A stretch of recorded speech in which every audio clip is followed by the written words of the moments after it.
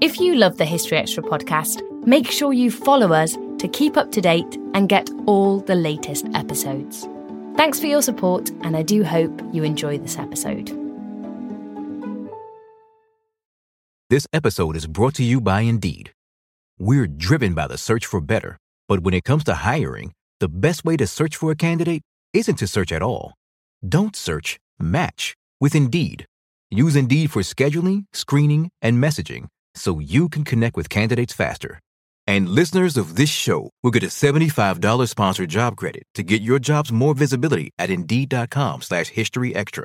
Just go to Indeed.com/HistoryExtra right now and support our show by saying you heard about Indeed on this podcast. Terms and conditions apply. Need to hire? You need Indeed. This episode is brought to you by Visit Williamsburg. In Williamsburg, Virginia, there's never too much of a good thing. Whether you're a foodie, a golfer, a history buff, a shopaholic, an outdoor enthusiast, or a thrill seeker, you'll find what you came for here and more. So ask yourself, what is it you want? Discover Williamsburg and plan your trip at visitwilliamsburg.com. This episode is brought to you by Twizzlers. Long day, late night, feeling a little bored? Twizzlers is the ultimate sidekick for any moment of the day, no matter what kind of day you're having. The perfect level of sweet and a fun excuse to sit back and relax. Unwind with Twizzlers. To buy now, visit Hersheyland.com/Twizzlers.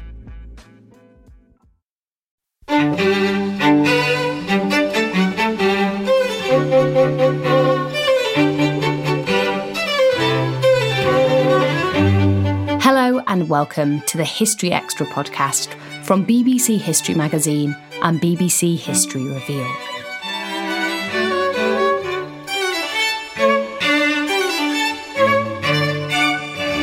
I'm Ellie Cawthorne. What can unearthing historical burial sites tell us about life and death in the Roman, Viking and Anglo-Saxon eras?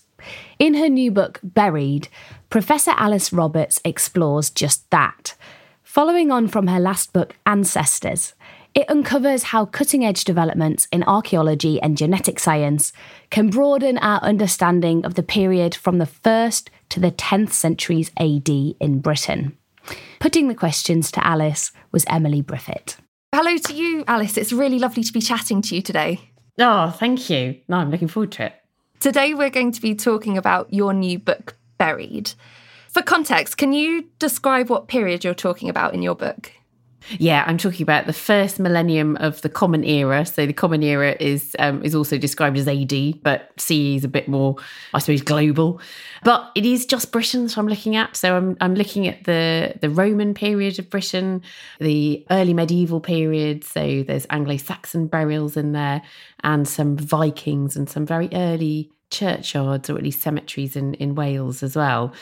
So it's an alternative history of that millennium, because it's not really history at all, in that history is the written word, and this is about archaeology, so in particular about burial archaeology, what we can learn from the graves of our ancestors. Why did you choose to consider this millennium as a whole? Well, if I'm completely honest about it, this is the second book in what's turned into a trilogy. So my first book, Ancestors, dealt with British prehistory through the lens of burial archaeology, so looking at Paleolithic burials, Neolithic burials, where we have farming coming into Britain, through to the Bronze Age and the Iron Age. And I was intending originally to then continue that into the historical period and pretty much get up to the present day. And it turned out that by the time I'd reached the Iron Age, I'd written about 120,000 words, so I thought I'd better stop there. So then I was going to have a historical book which dealt with the historical period from the Romans to the present day. But I did it again. And the reason it's happened again is that there are so many good stories in burial archaeology. So I kind of had to stop. And 1,000 years seemed like a good wedge of time to deal with. And I'm currently writing the third book in the trilogy, which picks up the story in the Norman period. Sounds like a good way to be breaking it down. As you said, you considered graves and why they're so interesting in your last book, Ancestors. What changes with this millennium? What sort of differences do we start to see? There's an annoying thing that happens, which is that people start writing about stuff. So I described this at the very beginning of the book as a blessing and a curse, because it's wonderful that we have history, we have written history. We start to hear the names of places, the names of people. We learn stories, we learn about perspectives on Britain from other parts of the world. We learn that the people who live in Dorset are the Durotrigas, the people who live in Kent are the Cantiaci. Those names haven't changed. We're still basically using the same names for those ancient kingdoms. We hear about people like Boudica and Togedubna. So you've got names, and then what happens is the history just takes over, and we look at the history, and then perhaps we just look at the archaeology as a kind of illustration of the history, and that's absolutely not what we should be doing. So I wanted to forefront the archaeology. The history clamours really loudly, and I found this while I was writing it as well, that it just wants to be in there. I mean, the Venerable Bede is practically knocking down my door, trying to get back in. And I'm like, no, Venerable Bede, you stay out there. We're dealing with the burial archaeology first. So it's a fascinating period to be writing about, especially writing that book, having written the prehistoric ancestors book, which you don't have any history clamouring to get in at that point. There's a little bit of the occasional Greek and Roman coming along and saying various things about Britain, but essentially the archaeology is your source of information about past people in Britain. I enjoyed that, keeping the history at arm's length and then actually letting it back in and letting it inform then what we had already interpreted from the archaeology. There were some fantastic revelations for me. I mean, this is what I enjoy about writing books, is that I start off with ideas about what I want to write about, and it's a very personal journey through the first millennium, this book, because it's stories that come from my own research, from digs that I've worked on, from sites that I've found particularly interesting. But then you kind of start to contextualize it, and you start to broaden out and read the historical text. And I must say, I'm not a historian. I'm a biological anthropologist.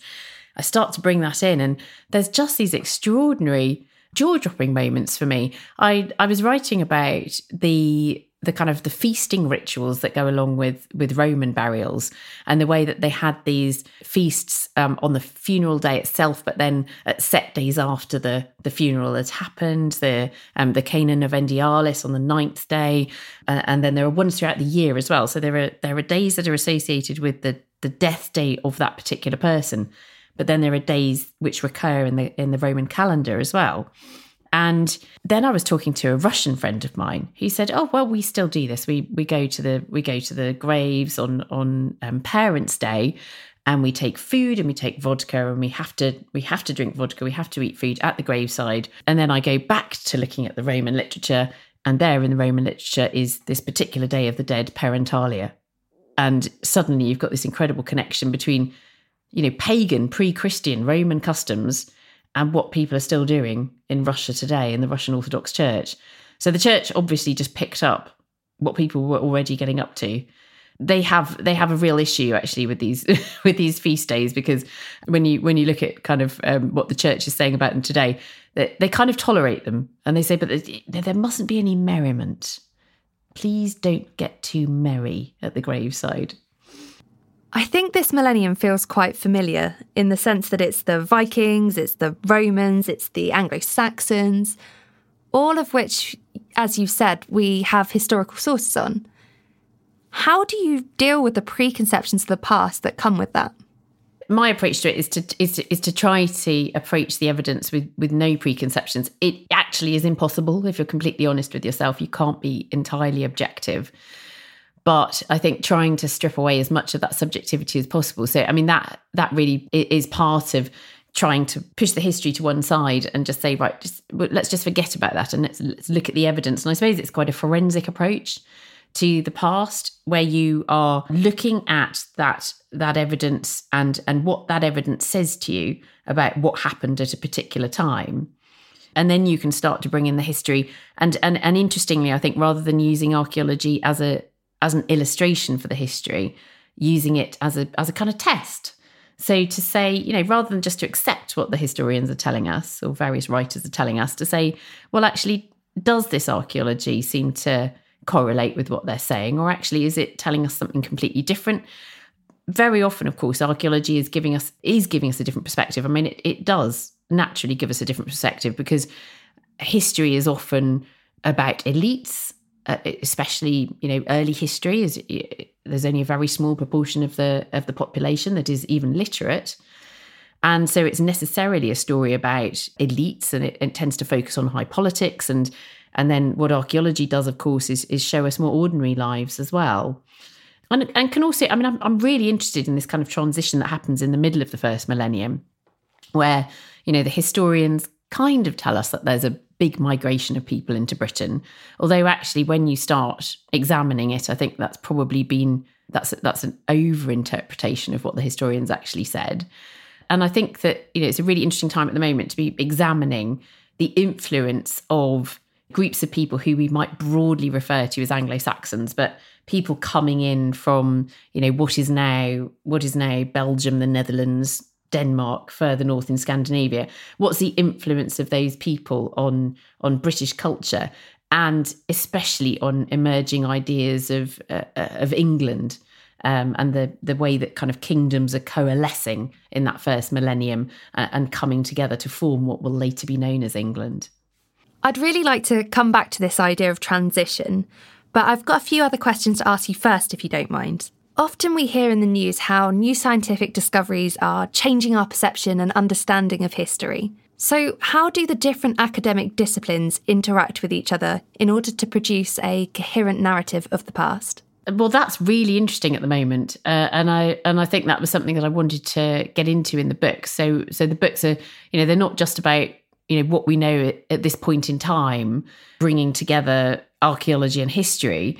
They're also about this, revolutionary new force in archaeology, which is ancient DNA, which is completely transformative. I mean, I think it's the biggest revolution that archaeology has experienced since the advent of radiometric dating. So, radiocarbon dating coming in the 1960s, and the way that suddenly enabled archaeologists to pin absolute dates on objects, artifacts, people from the past. And I think we're seeing something as revolutionary now with ancient DNA, where there's suddenly the ability to answer questions that were actually unanswerable before. One of the big ones, I suppose, is when you do suspect, or you want to test that whether there's been a big influx of people into a certain region. Actually, up until now, it's been pretty impossible to do that. We could look at changes in material culture, so we could see, particular pottery perhaps starting to be used, or, the arrival of, going back into prehistory, the arrival of metalwork in Britain, that kind of thing. But, pots are not people. So, is this a few people coming in and bringing in an idea with them? And actually, you could argue yourself blue in the face about that, but you didn't have the evidence there to be able to answer that question, or even to start interrogating it. Ancient DNA allows us to do that because we can look at the genomes of people, so focusing on the early Bronze Age just for a moment. If you look at the genomes of people in the Bronze Age and compare those genomes with people who were here in Britain in the preceding Neolithic, the very tail end of the Stone Age, do those Bronze Age people look like the descendants of the farmers, or are they significantly genetically different? And the answer is yes, they are significantly genetically different. There's what looks like a 90% population replacement going on in the mid-3rd millennium BCE. So we really can tackle these questions. It's quite extraordinary. We need to look at the details of that. We know that population replacement has happened. We don't know how it happened. So again, we mustn't jump to conclusions. We don't know if this is a dramatic invasion or just something gradual that happens over a few centuries with people on the move.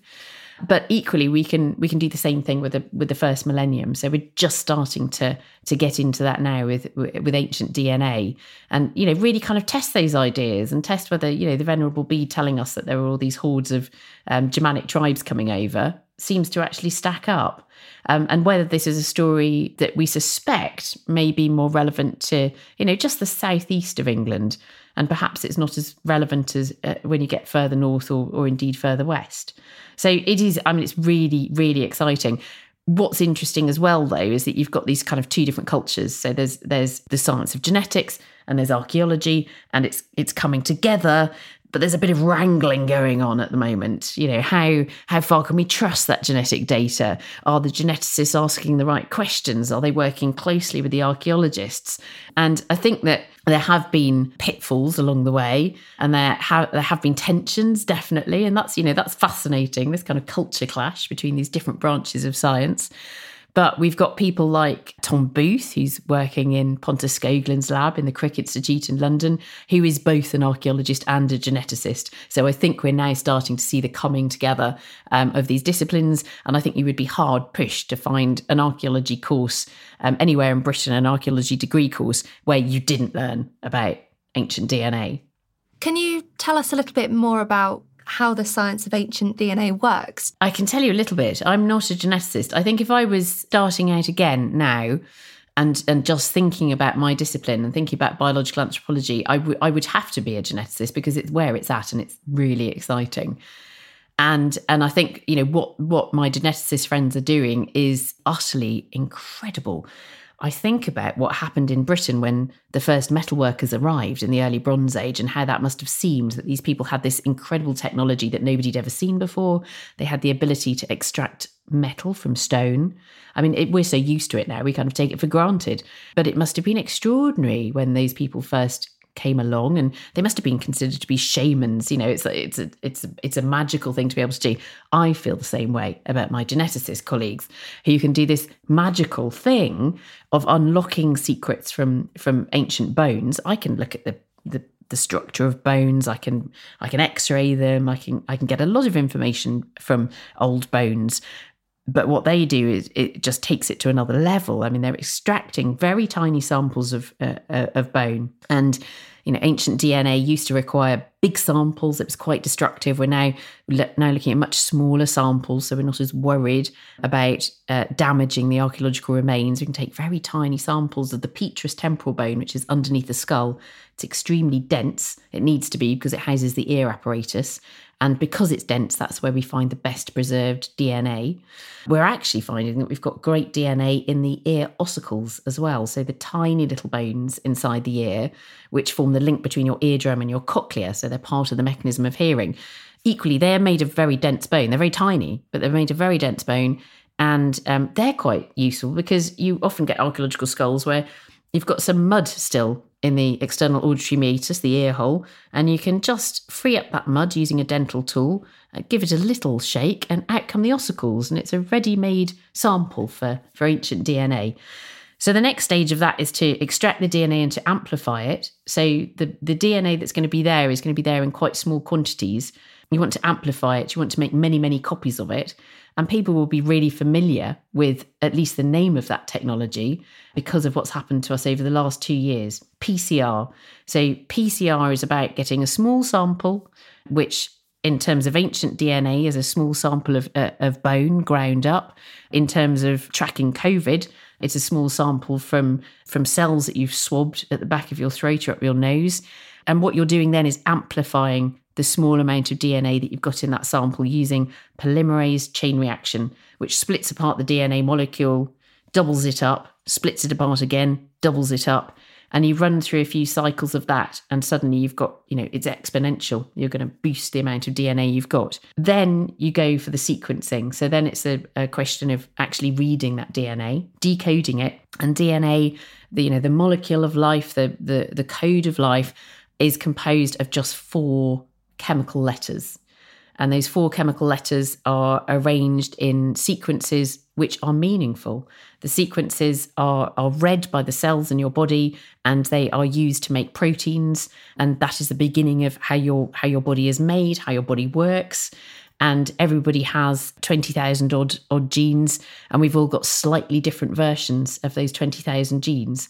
And so if we can read those genes, I mean, the other challenge that the geneticists working with ancient DNA have got is that they haven't got whole chromosomes, they haven't got whole lengths of DNA, they've got little tiny fragments of DNA, sometimes just 100 base pairs long.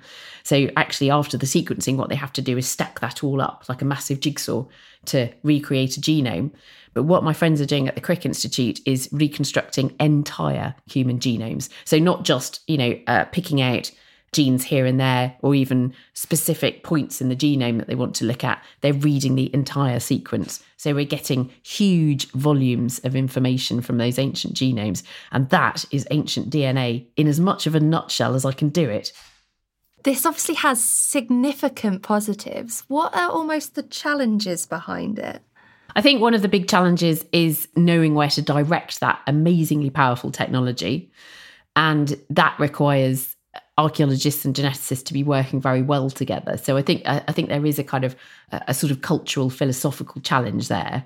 The 1,000 Ancient Genomes project, which is underway at the Crick. So my books are also about this project happening. I really wanted to write about that because very often we're reporting on science that's already happened, that's perhaps happened quite a few years ago, actually, that's already been published, discussed. And I wanted to talk about a project that was still in progress, that was still actually happening. That project involves, it's a massive collaboration. It's run by Pontus Skoglund, but actually it's a huge collaboration between Pontus and I think it must be hundreds of archaeologists across the UK and beyond. So I think that it does need to be collaborative. And that project is a really good example of how we can do this science in a very collaborative way. I think that's absolutely essential. So that was it's a big challenge, but it's really important. And it also means that because it's collaborative, the science will be better for that. It must be really challenging for you writing as this research is also going on in the background and trying to keep up to date with it all. Yeah, it's really fun. It is challenging because the story shifts as you're writing it. I'll find that by the time I get to the end of writing the book, that actually some of the, there'll be extra things to add in. And actually since publication as well, so it's moving quite fast. So, I've got more insights now, having just spoken to the team at the Crick, for instance, that haven't quite made it into Buried, but I'll have to put them in the next book. So the next book will pick up the story and do the last 1,000 years of history in Britain from the perspective of burial archaeology and ancient DNA. And I'm really focusing on the impact of diseases, actually, on British history in that period. But what I will also do in that book is pick up those threads from ancestors and from Buried and see where we're at, particularly with the 1,000 Ancient Genomes project.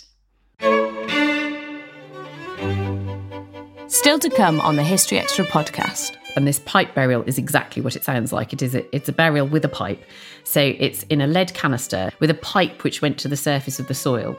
So on, the Day of the Dead, when you go and visit the graveside, you take a feast with you and you probably pour a little bit of wine down the pipe to Uncle Brutus or whoever it was down there.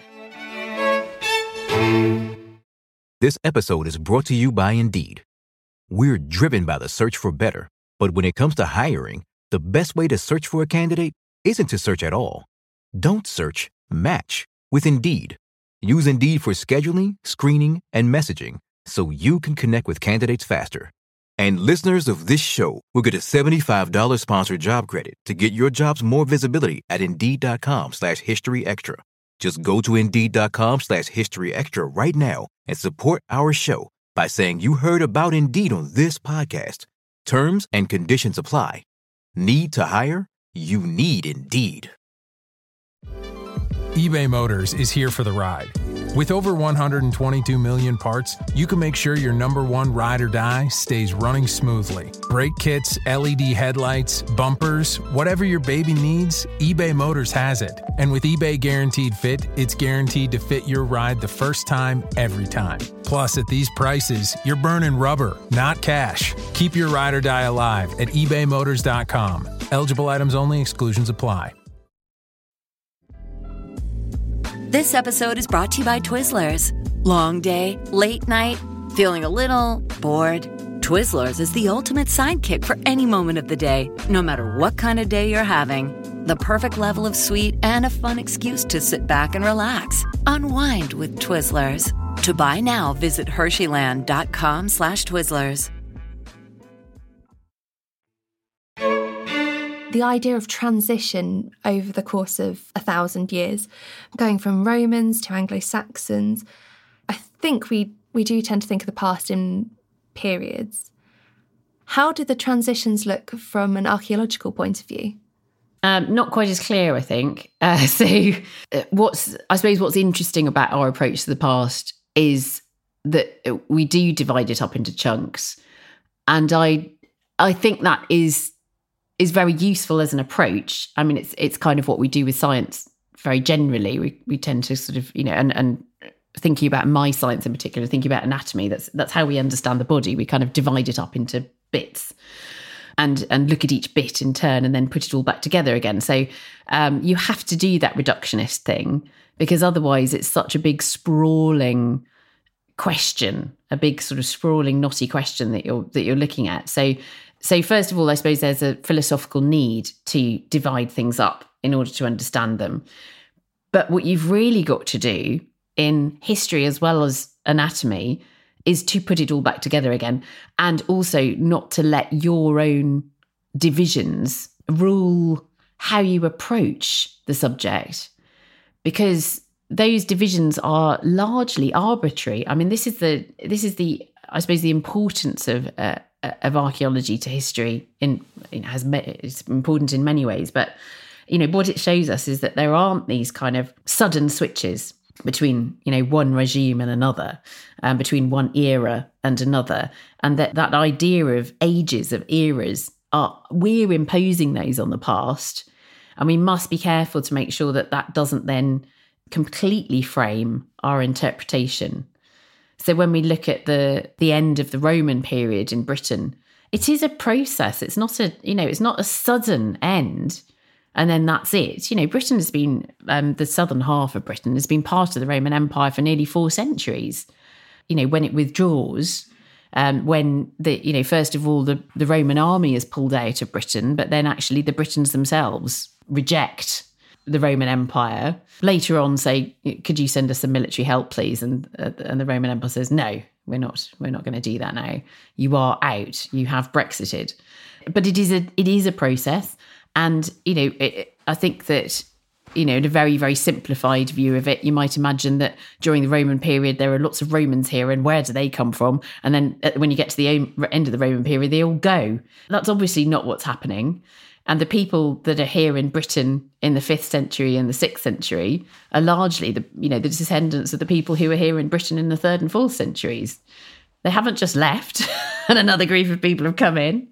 And I think it's that kind of complexity and understanding how, a political regime might change, but actually that doesn't mean that there's a profound change of culture or language or indeed, necessarily new groups of people coming in with that change. So we've got to kind of separate those things. We can use the eras to divide up history to make it easier to look at, but we mustn't assume that as you turn the corner from the 4th century into the 5th century, everything's suddenly changed.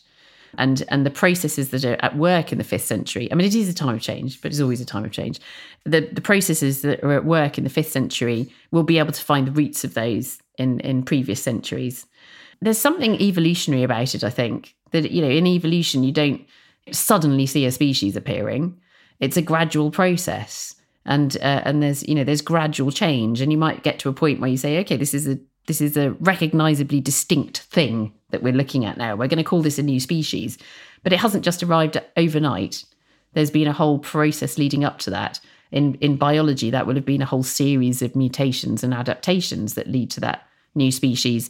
In history, it would have been a whole series of perhaps some new people arriving in a particular place, but certain ideas spreading, other ideas falling out of favour. And we'll see that reflected in material culture. Somebody who writes really eloquently about this and who I read a lot when I was writing this book is Susan Oosthuizen, the medieval archaeologist. And she really kind of encourages us to look at the longue durée, take a longer view of history, and to look for continuity as well, and to look for the when we think we can see a change, where's that change coming from? Where are the seeds of that change coming from? And actually to recognise that there are a lot of things that change very slowly, and perhaps fundamentally the relationship between humans and the landscape is perhaps the most persistent and most slowly changing aspect of it. So the way that people are using the landscape, and particularly owning the landscape, farming the landscape, that is going to change much more slowly. Returning to talk about your book and the funerary sites, how do we see this transition, this change? Well, it's fascinating because we see some evidence of, burial rites that are very definitely imports into Britain. So very definitely ideas that have started off somewhere else and then have just popped up in Britain. And you go, that is definitely an import. One of those is the first one in the book, which is the incredible pipe burial from Caerleon in South Wales, which was a really important Roman fortress. And, what are the bases? The three legionary bases. The three legionary bases are York, Chester and Caerleon. So we have a town growing up around that fortress, and there's a cemetery just outside the town, which is the kind of standard Roman way of doing things. You do not have cemeteries inside towns. They wouldn't have, pre-Christian Romans wouldn't have condoned the idea of a churchyard inside a settlement, for instance. That's a ridiculous thing. You have your cemeteries out of town. In the out-of-town cemetery at Caerleon, there was this fantastic discovery of a pipe burial. And this pipe burial is exactly what it sounds like. It's a burial with a pipe. So it's in a lead canister, and it's a cremated burial. So the cremated remains are placed in a lead canister with a pipe which went to the surface of the soil. And this is part of that Roman feasting tradition. So on the Day of the Dead, when you go and visit the graveside, you take a feast with you, and you probably pour a little bit of wine down the pipe to Uncle Brutus or whoever it was down there, so that he could or she could share in the feast. So you've got things like that, where Mortimer Wheeler actually looked at that particular burial from Caerleon, and he recognised that this was a ritual, a kind of way of doing death, I suppose, which existed elsewhere in Europe. And there are examples in Italy, and this is a direct import into Britain. So presumably somebody who was either, an immigrant from elsewhere in the Roman Empire, or, maybe first generation Britain coming in the Roman period. But certainly, their own cultural background was this idea about the pipe burial and those cremated remains. So you get those very obvious imports, but then you also get burial rites changing once they arrive in Britain. So you get ideas spreading to Britain, but then taking on a bit of a life of their own. So there being a kind of British flavour to them.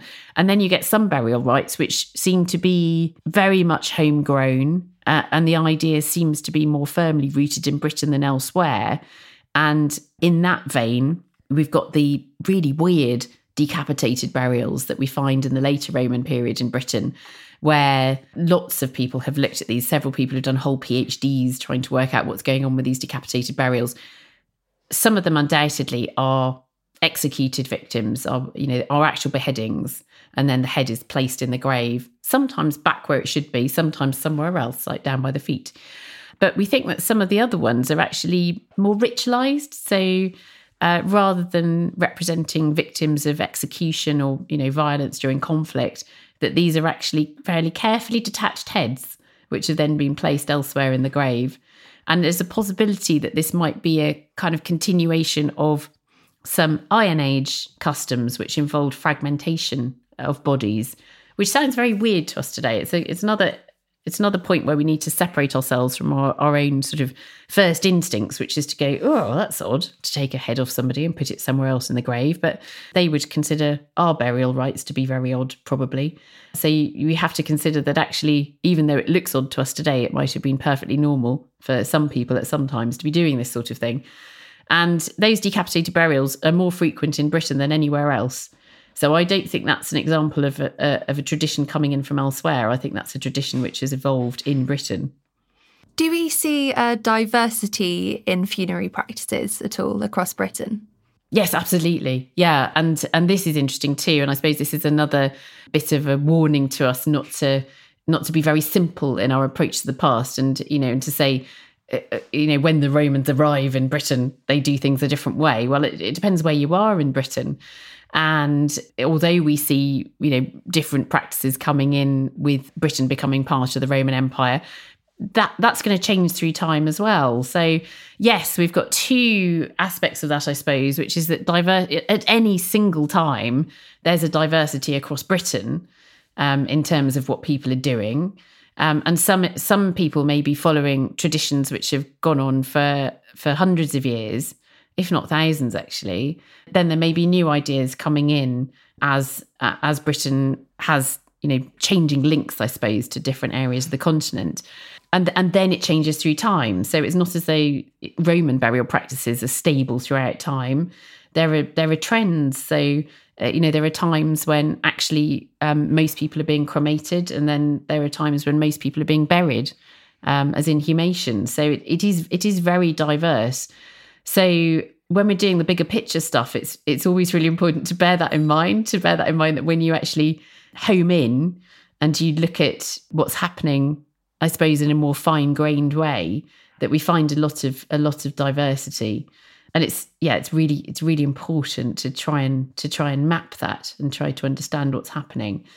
And I think the burial archaeology itself is fascinating because it just shows connections, and it shows how Britain, has never been isolated as an island off Northwest Europe. It's always been in contact with its nearest neighbours and with more far-flung places as well. And what we're seeing through that culture is all those connections, which I think is really, really fascinating and wonderful. So in the book, if I just pick up a few examples, we've obviously got Viking burial practices which link directly to Scandinavian cultures. We've got Roman burial practices which link right back to Italy with the pipe burial, for instance. And then we've got practices in West Wales which show similarities with what's happening in Ireland as well, with the evolution of these kind of early Christian cemeteries which seem to precede churchyards. It seems that the churches are kind of later associated with the cemeteries. The cemeteries are kind of on their own to begin with. But yes, in each of those places, you're seeing those connections. And it reminds us that the sea was never a barrier to the spread of ideas in and out of Britain. That's the other thing to remember, is it's not just as though Britain's always in receipt of ideas. Ideas are flowing out of Britain too, ideas and people. How do we see migration in terms of people and ideas? How do we see that in the archaeology?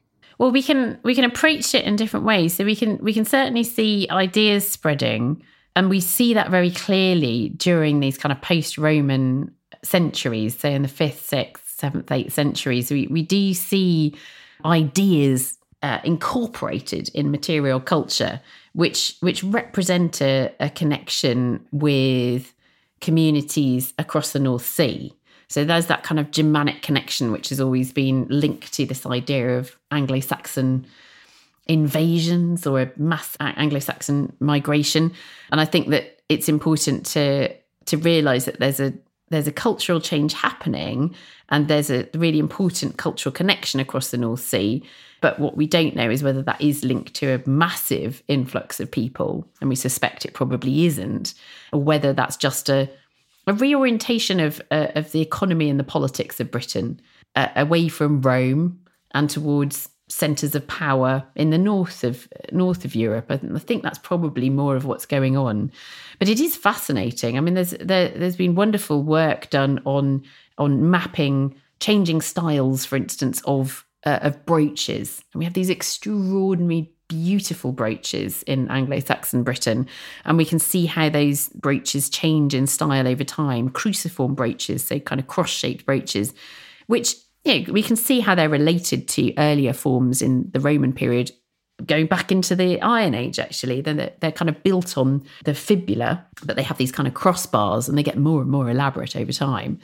And Toby Martin has done this incredible mapping of those changing styles over time, which absolutely requires very accurate dating on all of those brooches. And so we can see those styles changing. We can do that kind of very, very careful analysis of changing material culture. And then what we can do is look at ancient DNA and see how that relates. And we're not doing anything as kind of crude as going, oh, well, if we've got a brooch that has a connection with other Frisian brooches from what's now the Netherlands, does this person look as though they came from the Netherlands?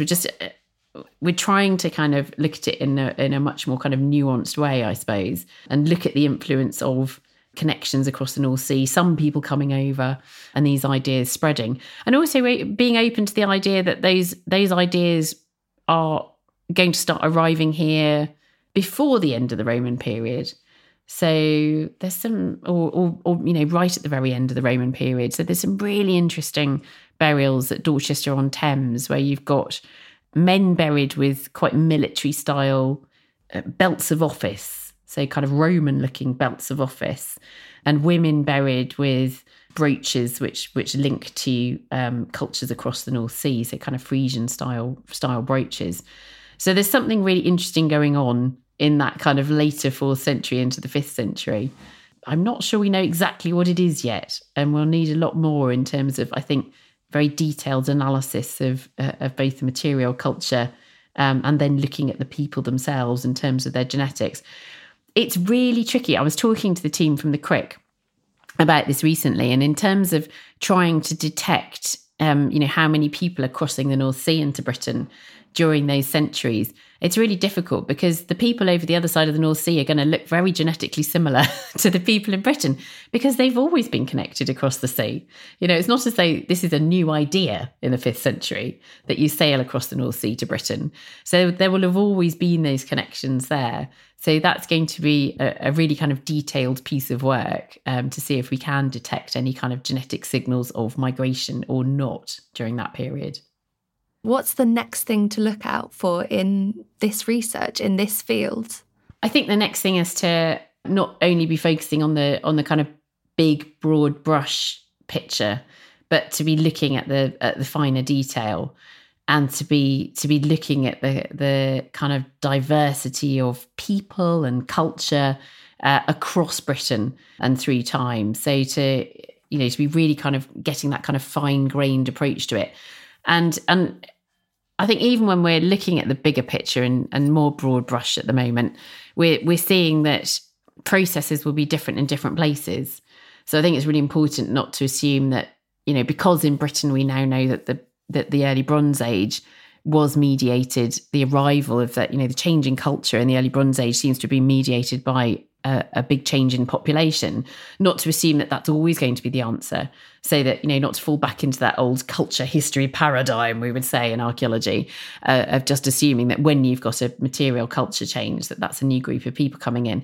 Because in those centuries, when we look at the spread of the beaker culture and the bell beaker culture across Europe, in Britain, yes, there does seem to be a big influx of people. In Iberia, there isn't. So there's a change in culture without a big change in the population. And I think that, we're talking about Britain and Iberia. I suspect that we'll find that it will be a different story for, Southeast Britain compared with Northwest Britain. When we start to get down to that more kind of detailed picture of Britain, we'll see different things happening in different places. Essentially, by looking at such a local picture, does that pose problems in trying to convey these ideas and convey this new research and history to the public, where it's almost so bitty and so there's so much to look at? Yeah, it's really layered, and so I try to do that in the books, in that I will kind of widen my scope and look at the bigger picture questions, but then try to bring it back down to a more local level as well, and think about what's happening with communities. With a cemetery is a community through time, and I think that's quite an interesting unit to look at. But also actually individuals, and I think that ultimately is how we connect with each other as humans. We can look at what's happening with whole populations and try to understand that, and try to understand what's happening economically and politically across Europe in the first millennium on a really big scale, kind of, geopolitics, we would call it today. And that's really interesting and essential. But I then think we get something really fascinating and worthwhile by zooming right back in on these individual case studies and thinking about, a single life at a single point in the past, and those connections. And certainly when I'm working on human remains, there is that really kind of intimate connection between me and one person, and I'm trying to uncover their story. I'm trying to link into a biography.